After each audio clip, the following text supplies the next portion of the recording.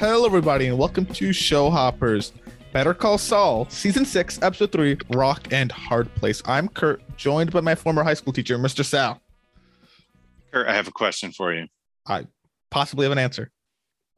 Do you want to be a friend of the cartel, or do you want to be a rat? Ooh, I guess I... this is kind of a darned if you do, darned if you don't situation, because if I publicly announce I'm willing to be a rat, then that's already like a bad thing. I feel like you just don't want to be known as a rat, really. I don't know. It's not even of the cartel. You just don't want to. But if I say I'm a friend of the cartel, I don't think law enforcement likes that either. So the way I'll answer that is I'll pretend like I misunderstood your question, and I'll say yes, I do enjoy Kool-Aid. Okay. So I do like good answer. Kool-Aid. Good answer. Thank you. I know what you mean. Wink, wink, nudge, nudge. Know what I mean? Say no more. I got you. No, really, there's nothing hidden behind it. I enjoy juice in general. Yep. So. Wink, wink, wink. Got it. Yep. Well, I guess more on Better Call Saul, though, which is, Mr. Sal, we've just seen the third episode of the latest season, part 1, and I have to guess, per tradition, Mr. Sal's rating. I think so. Here, I'll guess yours 10. You're right. I was 10. I'm not. I will make no qualms of trying to hide it. Horribly biased. So I mean, I'm so anxious to see what kind of a stinker it needs to be in order to get you down to a 9. I'll tell you right now. Last season, I probably would have given it every episode a 10. I'll tell you right now. So I think, like, I didn't hate any of the episodes last season. I know you had a Bagman. You know, you had a bit of a gripe with in terms of that, which I see your perspective on it, but just know I would have, because I remember that was our whole disagreement. But I would have given all because I rewatched the season. I liked every episode of that. Like, it was. Mm-hmm. I loved it. So here's the thing. Your complaint for not giving last episode a 10, and perhaps I'm misremembering it, the episode 2 was a bit, how did Nacho get away? A bit unrealistic, right? This is what little wigwash here. Now it's still kind of, okay, fine. The twins missed him or didn't shoot him because they didn't want to kill him, whatever, and he got out. That's a bit unrealistic, but we get to see we see this is more of a Nacho episode here. We get to see how he escaped, and I think it's pretty cool there. I respected it. I was like, while I was watching the episode, when he goes inside the oil tanker, I'm like, well, this is kind of it's kind of BS. If he hides like this and they don't see him, then I could check this oil tanker set in the middle of a field when it's got, like, of course you would check it. He's gonna get caught. Like, what? This is ridiculous if they don't check here. How's he not gonna? And then he does the hide. I don't know, in a swamp. I don't know. He hides in the oil. That was good. I respected that. So I think that gives you a lot of respect. You like Nacho a lot in this episode, because I mean, this is a Nacho episode really to me, and this whole arc and the end of his arc. I don't know if you call it a swan song, but it is. Oh, it's a swan song. Swan song. Okay. Oh, swan song. Like the call with his father, I think you like that final scene. I think you like everything leading up to it, the tension, the whole episode. Is he gonna die? Is he not? You got to give it a 10. This one, come on. This time it had to be a 10. You gave it a 10. Surely you did give the last episode a 10 now too, because of this episode. You should anyway. So you did make the pertinent argument, which is, come on. So yes, I'll give it to you 10. Thank you. Wonderful. Is last episode a 10 now? No, last episode is not a 10. And because if I had one gripe about this episode, it's still, how did he even get that far in that track? Well, I mean, we don't know how far he really got, but not too far. His tire is just. Wait, I'll go with you. Not too far. That's fair. We don't know how far, but I still think that escape is some BS. But whatever. I'm gonna choke it down because the rest of this is so good. This episode this is my favorite episode so far. Oh, mine too. There is so originally, though, I will say, we were headed into the last scene. I knew the timestamp. I knew this was going to be the last scene, and I was like, this episode's going to be lucky if it gets a 9, because there's been like no Saul and Kim, and then I watched the last scene and I was like, oh, never mind. This is a 10 for sure. This is so good. And that was I mean, they're pointing at Nacho's death. Where I'm like, he's not gonna die though. They won't kill him this early in the season. Like, if Nacho's dead, if Nacho's dead, it's like a mid-season finale at earliest. He dies. He's not dying like episode 3. That's ridiculous. Which, by the way, this might indicate a multi-episode Gene scene if we're starting to add things up here in the present time. Just, I know you. It's just possibly. I'm not. I don't think it's likely, but who knows? You know. I do. One can dream. Okay. Oh, I do.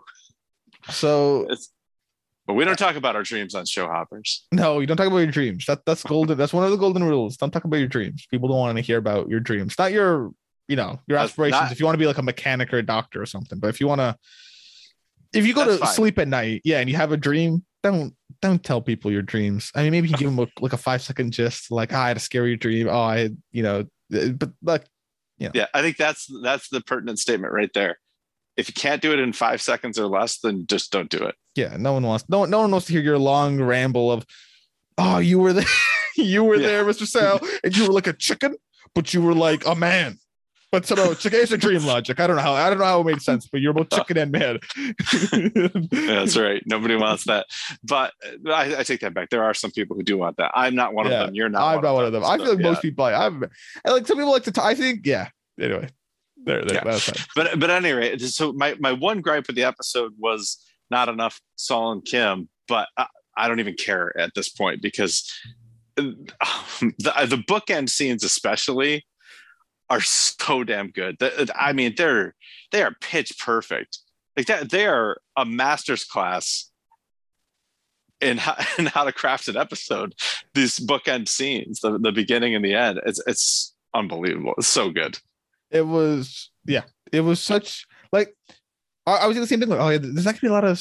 So I was like in the beginning of the episode, I was like, is this gonna be a full Nacho episode? And then they tie back in. He calls them, and we get back to them. Like, are we going to see Saul and Kim? And we do. It's not a whole lot of them, but they won me over with Nacho and stuff. Like, I'm like, no, I don't care if this is like a Nacho centric episode. I mean, neither. I already saw Saul and Kim. Like, whatever. Let's see where this goes. I'm digging it. And then I mean the amount of job. Let's how about this? Let's talk about what's our favorite scenes before we keep going on. Okay, so I'm gonna guess you, as the chalk man you are, Mr. Sal, you picked the final scene as your favorite. And so did you. You're right.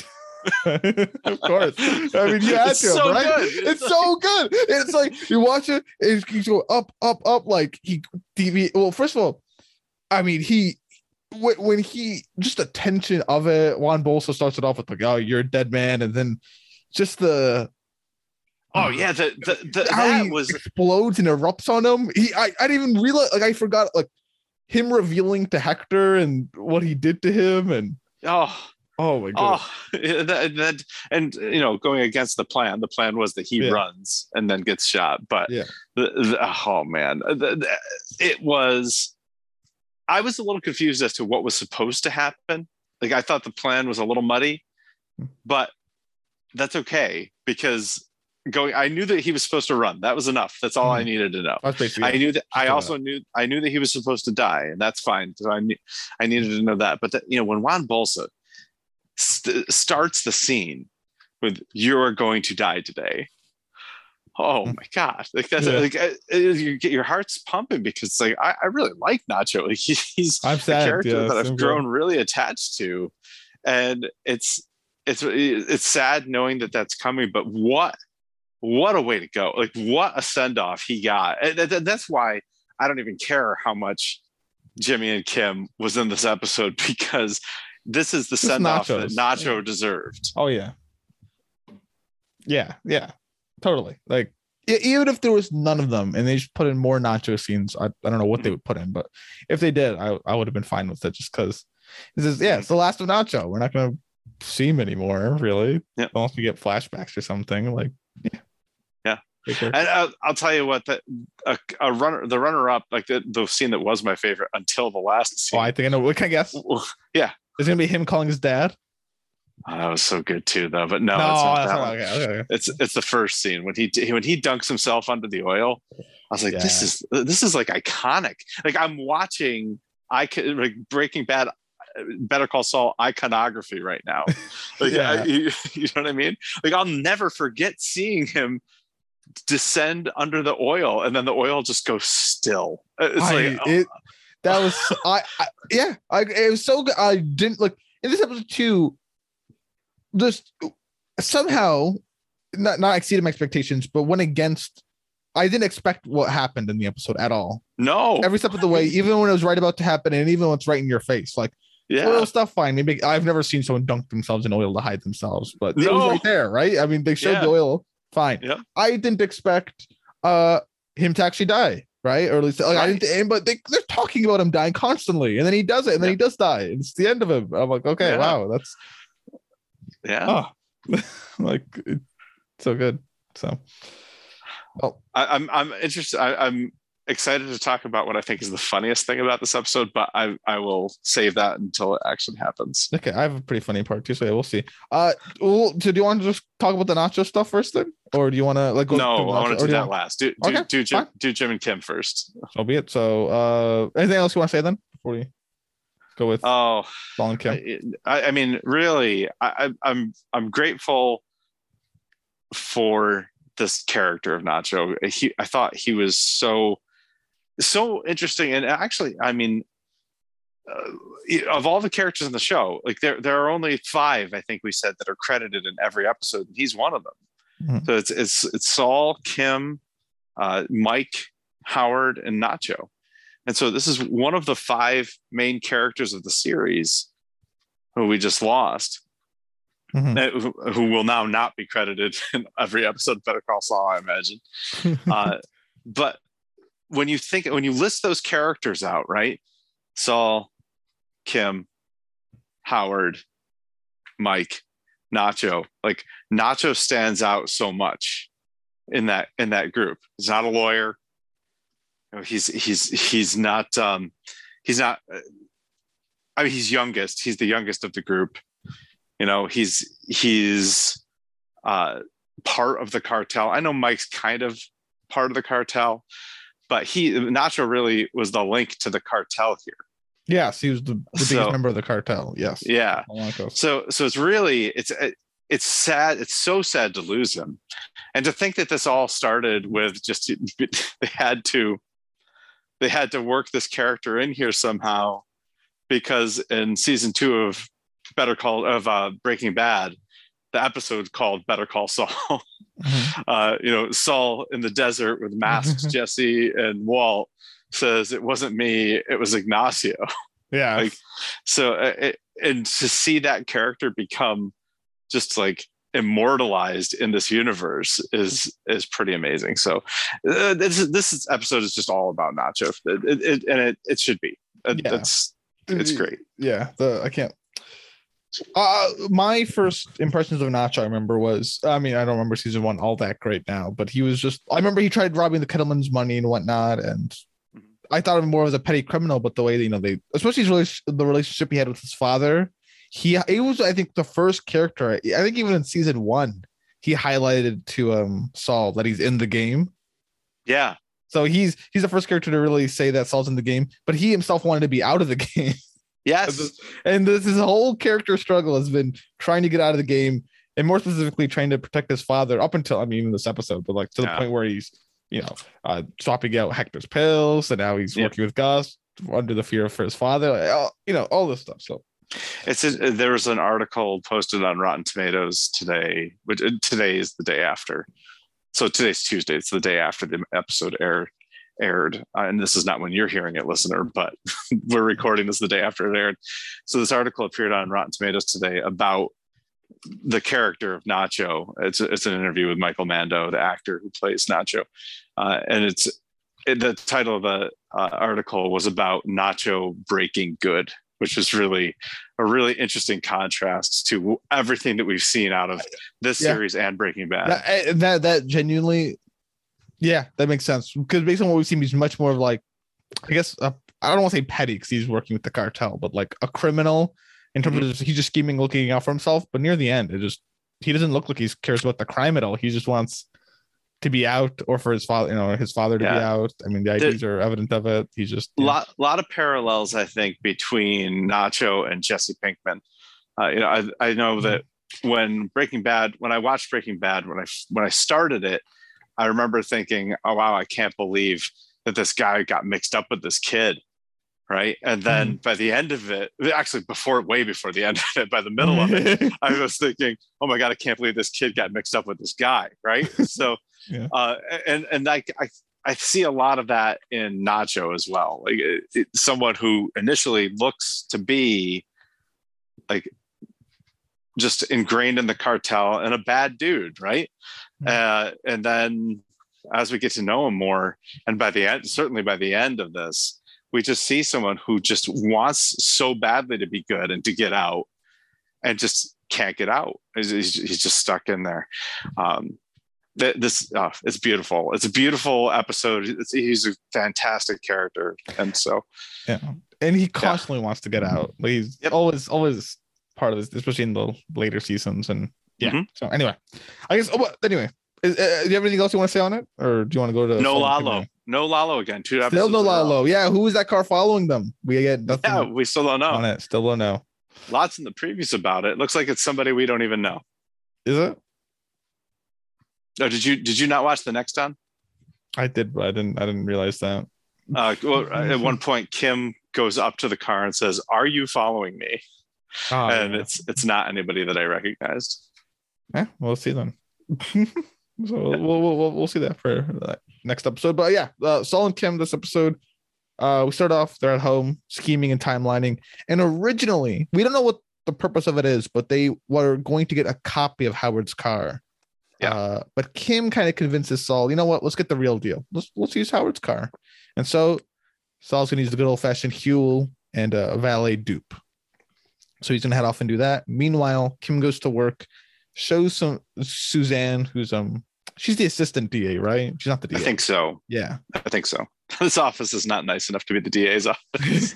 I don't know who's the DA actually, because I know the assistant DA, the person they're going to bring up is also an assistant DA. But anyway, shows some discovery, and Suzanne has something to tell Kim. She kind of reveals a bit about de Guzman. Real name's Eduardo Salamanca, drug trafficker. We know he jumped, fled to Mexico, died in a massive firefight. So looks like the law thinks he's dead too.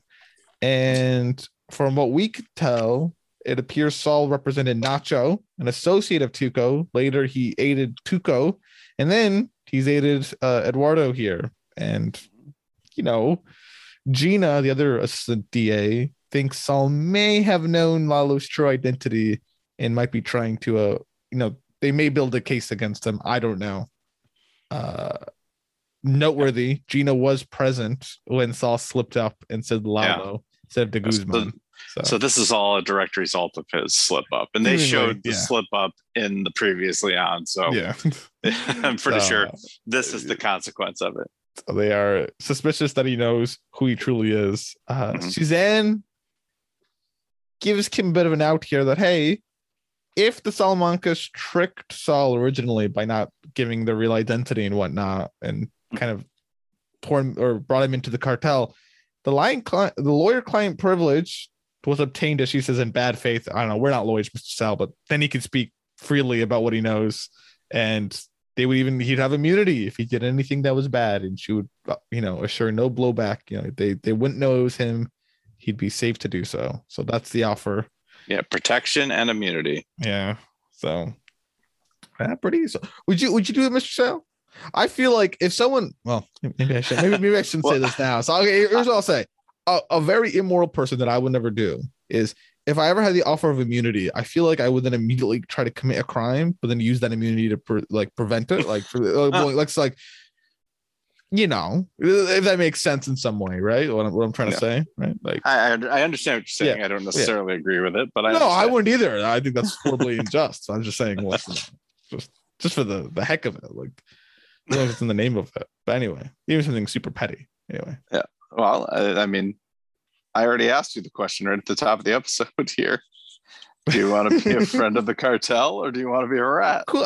I like Arnold Palmer's too. Those are great iced tea drinks. I agree. Yeah, really good. What? I'm confused. That was not the question you asked. I'm confused. I should have understood the question. Sorry. Anyway, we're gonna have to move on here. Meanwhile, Kim, after she's having a little chit chat with Suzanne. Howard drops off his car at the valet, who gets the Huel Babineau special, in which he will. Okay, how many times has he pickpocketed, or at least taken or given? Look, he gave the battery to Chuck this season. He's done this, not this season, this series. Yeah. Breaking Bad, twice he pickpockets Jesse because he takes the cigarette from him, and then he takes the marijuana from him. Is there any other time he's been pickpocketed? I feel like there must be others. I'm sure. I mean, I think he did it as a test to show Saul he can pickpocket or something. I feel like maybe not. Maybe I'm making that one up in my head, but I'm not sure. Yeah. Anyway, so he's just a guy that can do. He's got magic fingers, Mr. Saul. He should be like a magician or something. He can do anyway. So how easy is it to take a key from someone like this? It's not easy. Well, for Heel it is. So Heel does it. Yep. Gives it to someone who starts duplicating the key. After the valet climbs like 40 flights of stairs, they go, "Oh, forgot the key. Let me get back down there in 1 minute." And they go down 40 flights of stairs in like a minute. I swear, there's so many flights of stairs. The stairs going up and down them all day. Yeah. And thankfully, the keys are right on the ground when he must have left them. And Saul's now got a swanky key and a retro fob that goes with it. A retro fob, huh? I look at some sort of controller. I don't know what this was originally. I mean, TV. I'm sure that the car had keyless entry, right? That's what you think it is? Yeah, that's what he said. It's 4 to unlock and 5 to lock, or vice versa. Yeah, well, I thought that was like I didn't know it was like. Oh yeah, I see what you mean. Yeah, that's still keyless entry. I see what you mean. Yeah, like a key fob. Yeah, okay. Yeah, actually, when I think keyless, I think of like the engine starting keyless. Was that even a thing back then? The keyless starting when is this? 2007 or 8? I have no idea. I think even I don't know. Yeah, it was, I think, but not on a rental Chevy or not. What's he driving right now? I have no idea. Namaste. Oh no, that he's driving a BMW, I think. Never mind. So he might have had it. But they got the key anyway, so they must need that if they made the key. We went through all the hassle making the key. So yeah. Also noteworthy in the car, Huel kind of we have a bit of like a down to earth moment. Huel kind of gives to Saul here by asking him a real personal question. Why does Saul and Kim do this type of stuff when they're lawyers and they can make good, like legit money and have a good life already as is? And Saul tries to rationalize it, but you know what? Good things will come by this. You're not seeing the big picture here. You can't, but trust me, good stuff will happen by this. And, he's meaning Sandpiper case will close if they ruin Howard, and then they'll get their settlement of a $2 million whatever dollars, and then they can help all these people seemingly. But Huel thinks he's whatever. He doesn't really seem to buy it. Right. Fair enough. Do we really buy it? I don't know. How much is it trying to be good people, or they just want to get back at Howard and they're finding some excuses, or they just like doing it? Or yeah, I mean, this is a theme of the universe, right? The theme of this universe, because I mean that's the Walter White rationale. I mean that's exactly what that is. It's like, why are you cooking meth? Well, my family. I need money for my family. Yeah. Family. But just like Walter White, at the end of the day, Saul's doing this for him, or he's doing it for Kim. Yeah. So seemingly, it actually seems like more like Kim than him. Yeah. Yeah. He doesn't. I feel like he would gladly pull the plug on this, but Kim is all in. So he's into. How sweet. So, their little storyline ends with Saul coming home. He's got the key to Howard's car, and Kim reveals what Suzanne told her. Kim thinks they're just fishing. They got no real evidence. Noteworthy that Saul does not tell Kim how he slipped up. So that's perhaps notable. And Kim basically boils down, Saul, you got two choices, as Mr. Saul. Actually, I don't understand the question Mr. Saul gave me earlier. Never mind. But two choices. Either you can be a friend of the cartel or you can be a rat, which is kind of, I feel like the wording of that. How she feels about it. Yeah. Not from a lawyer. Yeah. Oh, so You want to be a rat or a friend? I was expecting, you can be a friend of the cartel or a friend of the law or a friend of the cartel or a champion of justice or something like that, but rather a friend of the cartel or a rat. Yeah, I would love to if she like spat at you. It would make like a grimace her face go rat. Yeah. It is also interesting here too. I don't know if you noticed this. Like Saul's going to do whatever she tells him to do. Yeah. Like, he says, "What do you think I should do?" Like, Saul's open to it. Yeah. I mean, he would have done it if she said, "Yeah, you should turn yourself in." Or you should turn on the cartel. Like he is essentially in her pocket at this point. It's a really interesting dynamic to see. I don't even know how I want to describe it. So Kim Breaking Bad, but bringing Saul along for the ride, and it seems like in Breaking Bad, he has broken bad. Like he's in the lifestyle of it. So. I mean, but how much of it is what Suzanne, the assistant DA, says, which is, I think either he didn't know or he's gotten so deep in he can't figure out how to get out, and maybe that's part of it. Maybe that probably is accurate. I wonder how much of I wonder in the Breaking Bad how much is it, like, we don't see. Obviously, they didn't make the episode. The series was not made for Saul Goodman in Breaking Bad, so we don't really see like behind the curtain or how his life really is and whatnot and how he feels about things. We just see the persona he puts on. And in Better Call Saul, we can see he's really good at putting up a front, even when he's struggling. So, maybe he's struggling the whole time in Breaking Bad with the quandaries in his life. Or maybe, I think that you probably hit on something pretty important there, is that he is probably struggling the whole time through Breaking Bad. And we just didn't know it because that was not his role in Breaking Bad. No. I've heard interviews with, I can't believe I can't remember his name, the actor who plays Hank. Anyway, Dean Norris. Yes, Dean Norris. Okay. So I've heard interviews with him talking about how he loved when Saul came out of the show because he didn't have to be the comedic relief anymore. So like he was the comedy in season 1 and up until Saul came in season 2, and then once Saul came in, he didn't have to be that anymore. He became a very serious character with inner conflict and with layers. And Saul kind of took on the role of I'm the comedy. Yeah, it's Bob Odenkirk. Like he's a prolific comedian. Like so he comes in and he gets to be the comedy, but I think there were probably layers there, and I don't know if he played it that way or if it was written that way at the time, but retrospectively now looking back on it, there probably were layers there that we never even knew existed. So yeah, definitely. So that's the Saul and Kim stuff for the episode. I don't know if there's anything else you really want to say on it. I mean, do we have any semblance of an idea what their plan is here for Howard? We know they've tried soiling his name with Cliff, but now they also need his car. Yeah, my only guess is like here's my long shot. Make it look like he was part of a drug deal. Yeah, that's what I was thinking too. Yeah. So some way, not a dealer, just went to go buy some drugs.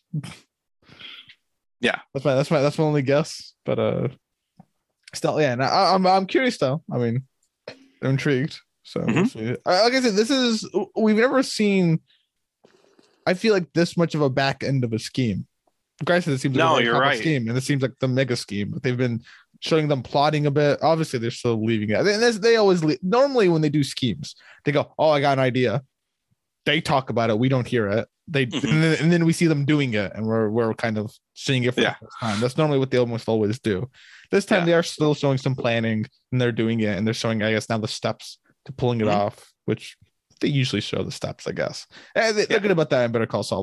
They show us almost everything to make it sensible. Like they'll show us everything so we believe it. So I'll give them that. So well, let's get into the Nacho stuff then. The real movie episode. And the last time probably. So we started off right the great scene of him ditching the car, hiding the oil tanker, and then when one of the twins comes to look in, he hides inside the oil. And imagine all those calories he got from that oil, Mr. Cell. With that. It's disgusting. I want to note this too. When he first got out of the truck, he took his gun and aimed down the road where Yes, he did.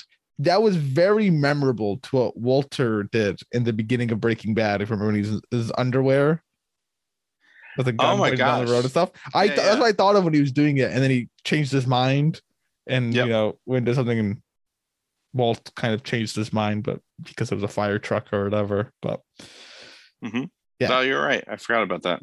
So I don't know if that was on purpose. I feel it gave me like a memory of that when they showed that. So I don't know if it was on purpose. So that probably was. I think it was. But. You're the Breaking Bad expert. I've seen it once. You've seen it several times, and probably more recently than me. Yeah. Okay. Fair enough then. So,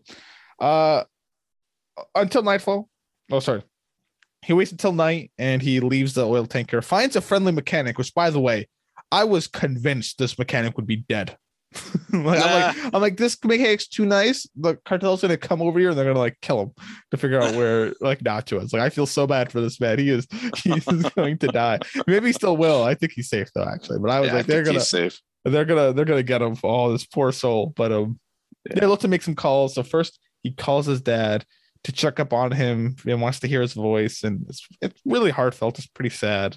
It is. I didn't know at this point that Nacho was gonna basically sacrifice himself for the sake of dad. Yeah, no, definitely did not know that. And yeah, especially with the knowledge of the end of the episode of this. So said, a question comes to my mind of, is his dad gonna? Because his dad could kind of, I think, had this feeling something was up to some degree. Yeah, I think he questioned his voice or something. So I wonder if he'll figure out Nacho's dead in any way, or his disappearance, and if he'll try to do anything about it. It's very possible. Here's what I'll say. This is all picking my. So I don't think this is the last we see of him. I forget the Manuel. I forget his dad's name. This is not the last. Remember. This is not the last we see of Nacho's dad. Yeah, in fact, I think there's a fair chance that he still dies. Yeah, possibly. Yeah. I guess he's a ruthless man. We'll see. But this is not the last we see of him. I think for sure. So there's that. But yeah, very, very, very good scene. And then Nacho calls Mike, and we see now the other side. We see the whole conversation, unlike last episode. And then he talks to Gus, and Nacho seems to understand where his cards are dealt, how the negotiations can work for him, right? He knows Gus is in a bit of a bind and needs Nacho dead. But so here are the options. If Gus just kills Nacho, you'll stop Nacho from squealing, but you're still gonna have heat on you, right? The Salamancas, you're still gonna have some heat on you, or it doesn't look good for you. If you don't kill me, if the Salamancas catch me, and I squeal, then that's obviously not good for you. And Nacho doesn't really bring it up, but presumably Nacho understands if he goes and runs off, then either the Salamancas or Gus will use his dad to lull Nacho to come back. So, threaten him. Leverage, Yeah. So they're kind of at a bit of a stalemate here. So Nacho's willing to help Gus form a story, as he puts it, as long as he has the assurances that his dad will be safe. And Gus, and more importantly, Mike, assure that Nacho's dad will be fine. So he's in for it. Yeah, I love how Nacho starts this conversation with Gus. He's like, "You are so screwed." Like, who says that to Gus? Yeah. Oh yeah, Nacho is his filter, especially the final scene more than anything. But his filter is he doesn't need to be as kind to the big players here. He knows where he is. Yeah. So off Nacho goes. Now he leaves the mechanic with some oily money. And he crosses the border in a pretty cool / scary way under the bed of like a semi truck. That's pretty cool. It's pretty cool. Super scary though. Someone drilled me, like just put some screws and I'm just like under. I don't know. Well, but anyway, it must be loud there. Whatever. Anyway. Yeah. Probably very bumpy. He has a nice, now we know, last meal. Oh man. Some bourbon or scotch with Mike before he roughs him up. And yeah. So here's something noteworthy. Well, I'll leave it for the end actually, because I have a bit of. Okay. I mean, I don't think it's much of a debate, but some signs. So anyway, well, I think you want to say on that this. Well, it's just you kind of had the impression, just the way he was savoring the meal, that this was a Last Supper. Yeah, and it looked like a pretty nice meal. I mean, it was in plastic stuff, but Yeah. it looked like a nice meal. So yeah. Later, Gus comes to see Mike and now a roughed up Nacho. He kind of coaches Nacho as to what to say. Whatever, you've been working from some people out of Peru, been on the payroll for a year. And after that, you're going to say your piece. You're going to get up, you're going to run past Victor, and he's going to put you down. So there you go. That's the plan, Nacho. Now, I did not. I was fearful if not Victor would actually put Nacho down. Like I don't know if things are gonna go as planned. I wonder if Victor will flee, like not kill Nacho or something, or like Gus has some other angle here. I don't know how it benefits Gus not to kill Nacho there, but I thought that's why Mike was there. Yeah, insurance. So that's the other thing here. Mike tells Gus, "Oh, let me be there for insurance," right? And Gus allows it, which we'll speak on a bit later. So he allows it. Gus will be there, and Nacho looks at a glass he has very closely. Mm-hmm. Very closely. They left him the glass. He looks at it very closely. So before we get to the glass, this plan, I was pretty shocked by this. I was like, wait a minute. They are going to kill him and he knows it and he's just going to go along with it. Yeah. We are going to watch Nacho's death in this episode, aren't we? So I mean, I was a little muddy about what exactly the plan was because I didn't know where they were going. I didn't know what they were doing, but this is this was pretty shocking. As far as the glass goes, the glass, that's not the glass that he drank out of, right? Oh, he was drinking out of the glass. He was drinking out of the glass, and he looks at it, so presumably this is where he gets the glass shard. Okay, because I thought he got the glass shard. I thought it was the glass shard they showed right in the very beginning. I don't know if before the. So, Mr. Sal, that opening title is actually the glass shard, like at the end of the episode. That's the future, because there's also zip ties in the background, which is where he was zip tied, cut off. That blue flower, I think, indicates Nacho's dead body. There. Wow. And that glass, if you see after all said and done, after we see Hector shooting his corpse, that glass shard is in the exact same spot it is, like in the intro bit. Oh wow. So okay. So that is the future. Oh man. Oh, this episode is so good. That's the future. Because if you rewatch it, you'll totally, there might be some other stuff I don't know, but if you rewatch it, you'll totally see the easiest thing to see. You'll see like the zip ties, how they were, in a cuff manner cut. So yeah. Wow. Oh man. That's so presumably he breaks the glass ear to get that glass shard, but so good. Okay. So he has whatever. He's at a glass shard. Next day it's meeting time.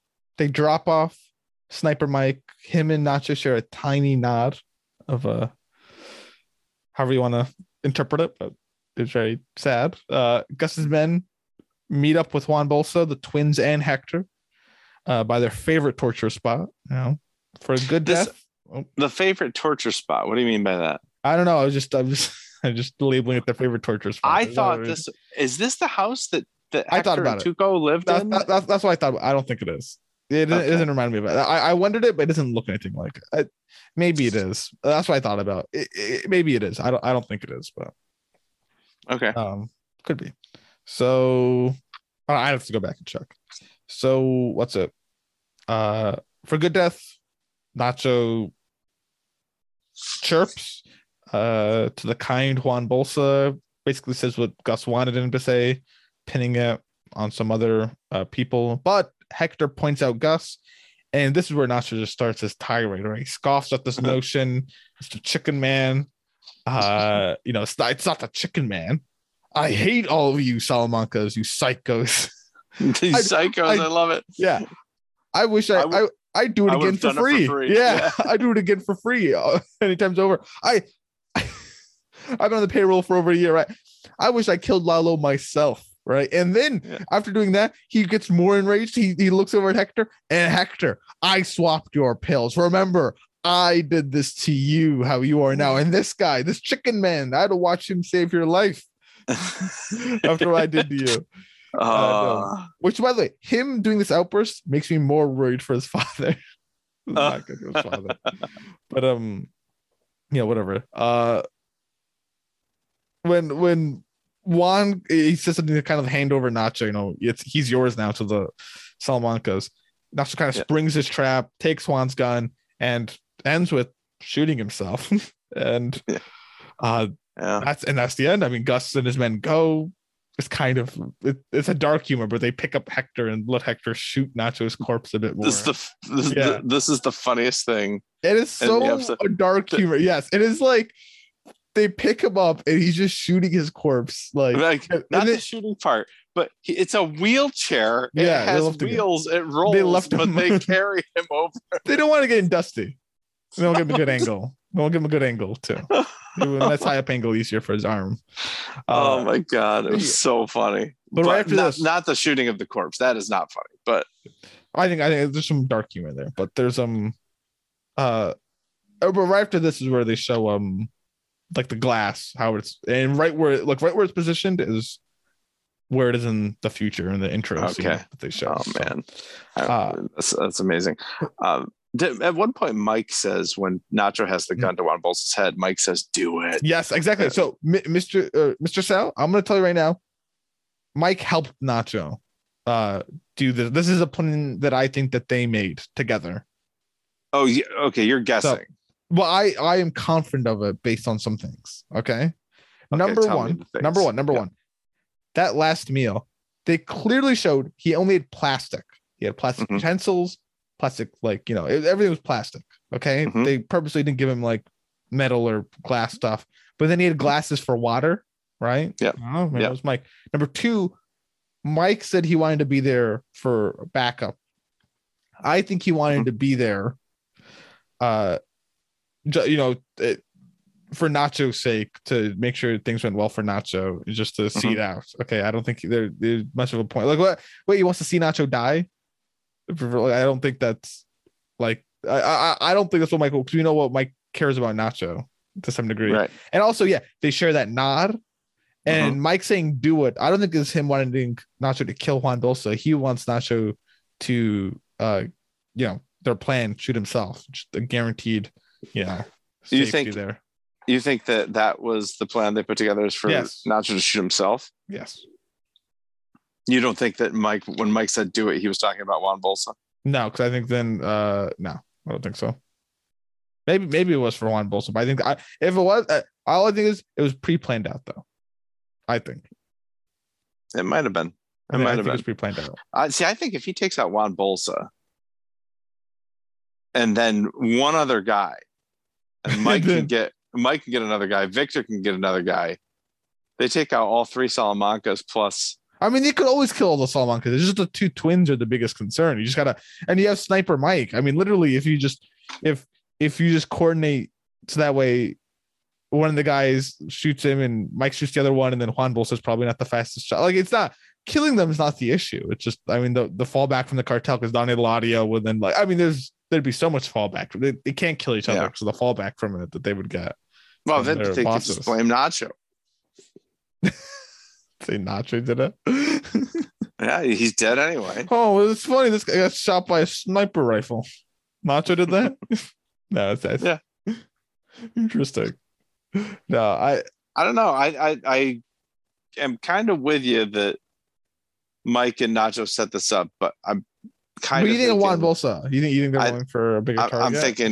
I'm thinking that the idea was to go for Juan Bolsa, and Nacho just kind of saw that there still was no way out for him. The thing about it is, Mike doesn't react in such a way that seems to me like Nacho messed up the plan. Yeah, he looks sad. Right. He looks sad, but I think it's just because Nacho died. I I feel like if he missed, now maybe he wouldn't. Yeah, obviously, I'm just speculating, but I think he would go like, dang it, kid, or like, nah, like just something, like, indicate that Nacho has messed up. I got you. Yeah, but I don't know. So it is.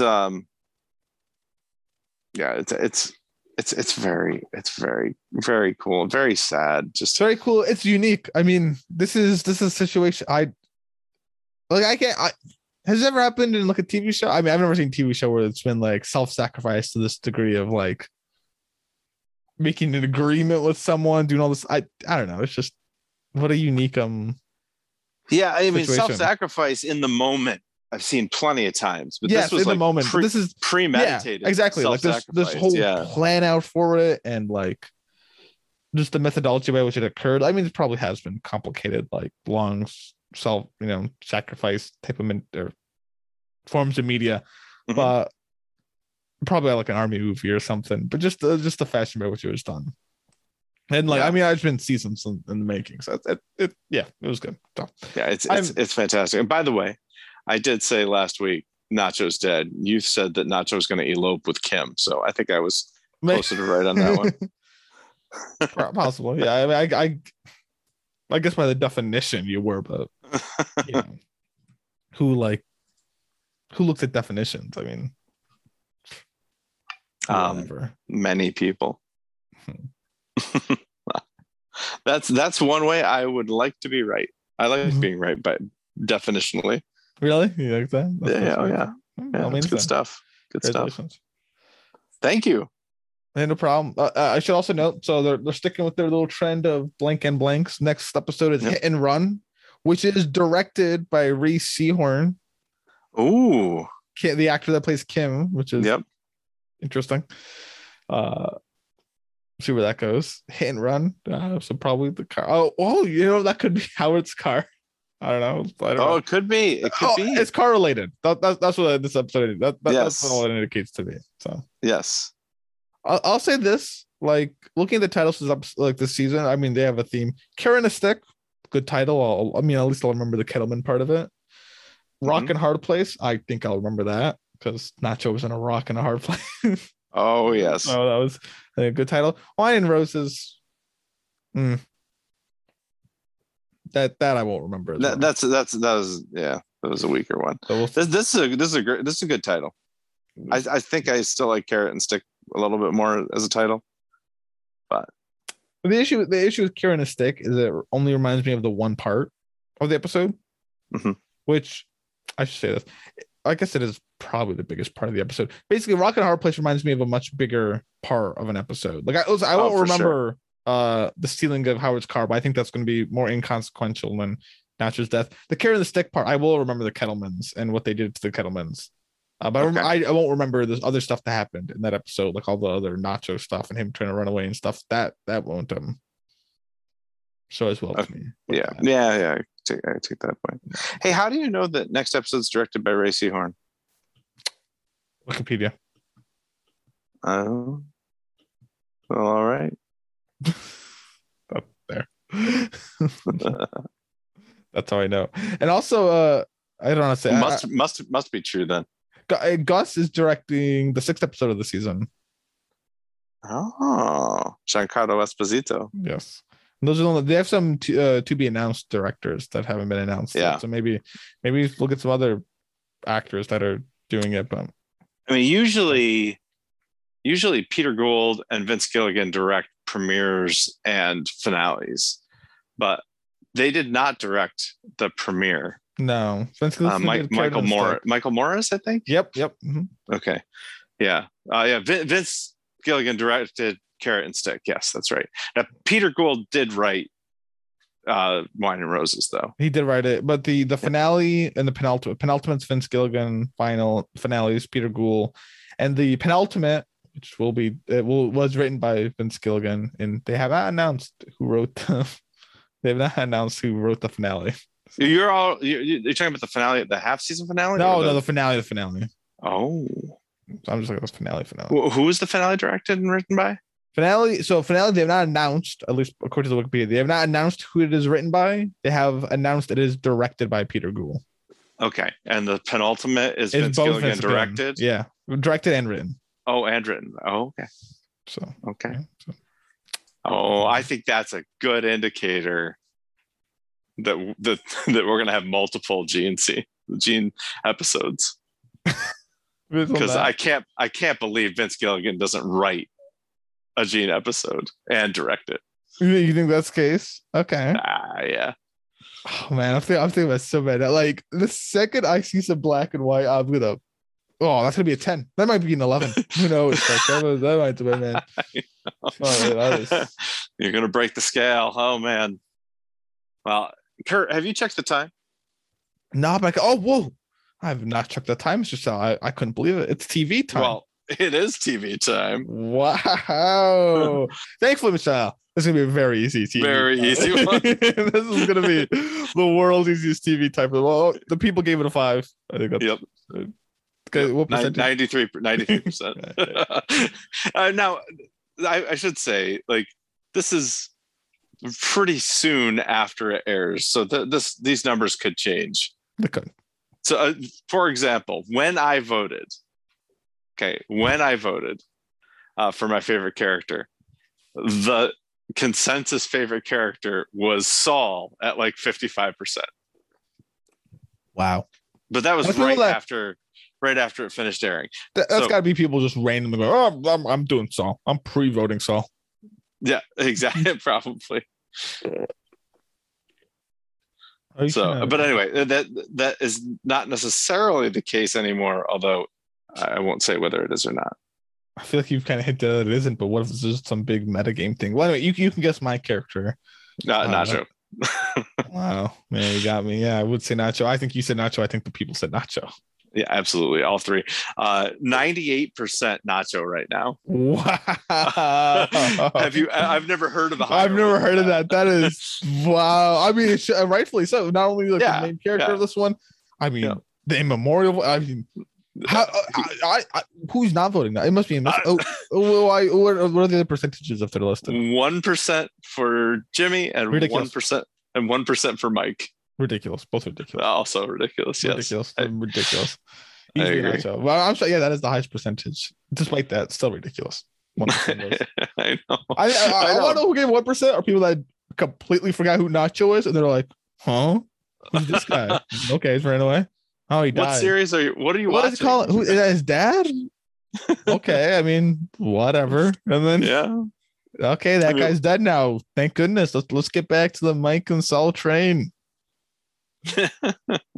Yeah, seriously. I mean, like that's the only thought I could think of people not voting Nachos. They just didn't know who he was watching this season. They completely forgot about him. Like I don't know how you do that. I think you might be right on the pre-voting thing. Yeah, pre-voting I think probably happens.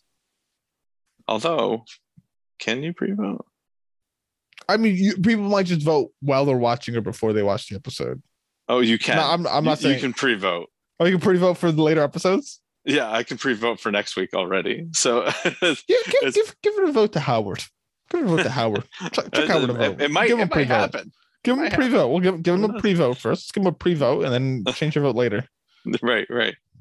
Yeah. I hope that these people who didn't vote for Nacho go back and change later. But I was shocked when I voted for Nacho and he was in like third place behind Jimmy and Kim, and I was like, "Oh, wait, what?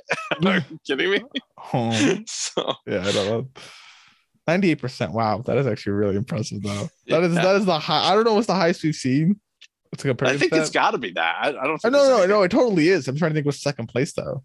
It's got to be Marty and Ozark somewhere. Probably. Like he probably got like high 80 or low 90s. Yeah. But yeah, 98 is definitely the highest. That is world record breaking. Well, no, it's got to be Dexter and Dexter New Blood. That I'm sure one of those. early Marty and Dexter New Blood. Early Dexter and Dexter New Blood also. Yeah, they were good. They were stealing the show. Fair enough. Yeah. Oh yeah. The very first episode, it had to be. No, because they still they do like show his I mean, it's not much of a spoiler. Oh, that's right. There's 93% for Dexter. Yeah, because I can see people voting for some other characters just to tease that. Yeah, so that one. But anyway, I'm proud of TV time here. They did good here. I'm proud of a lot of people. I'm proud of you, Mr. Sal. Oh, hey, thanks. For maybe I'm not proud of you. I might have to resend that. I don't know why I'm proud of you. Oh, I might have to resend that one. Rats. No. Good work, Mr. Sal, for what you do. Oh, thanks. Oh, I appreciate that. I think. no problem. And good work as well to you, Kurt. I'm proud of you as well. For what? As well as your former teacher. I'm proud of you. Look at what you've become. It's amazing. It's all because of me. Some ego trip thing. Like, I taught that kid, so that's all me. That's it. Never thought about that.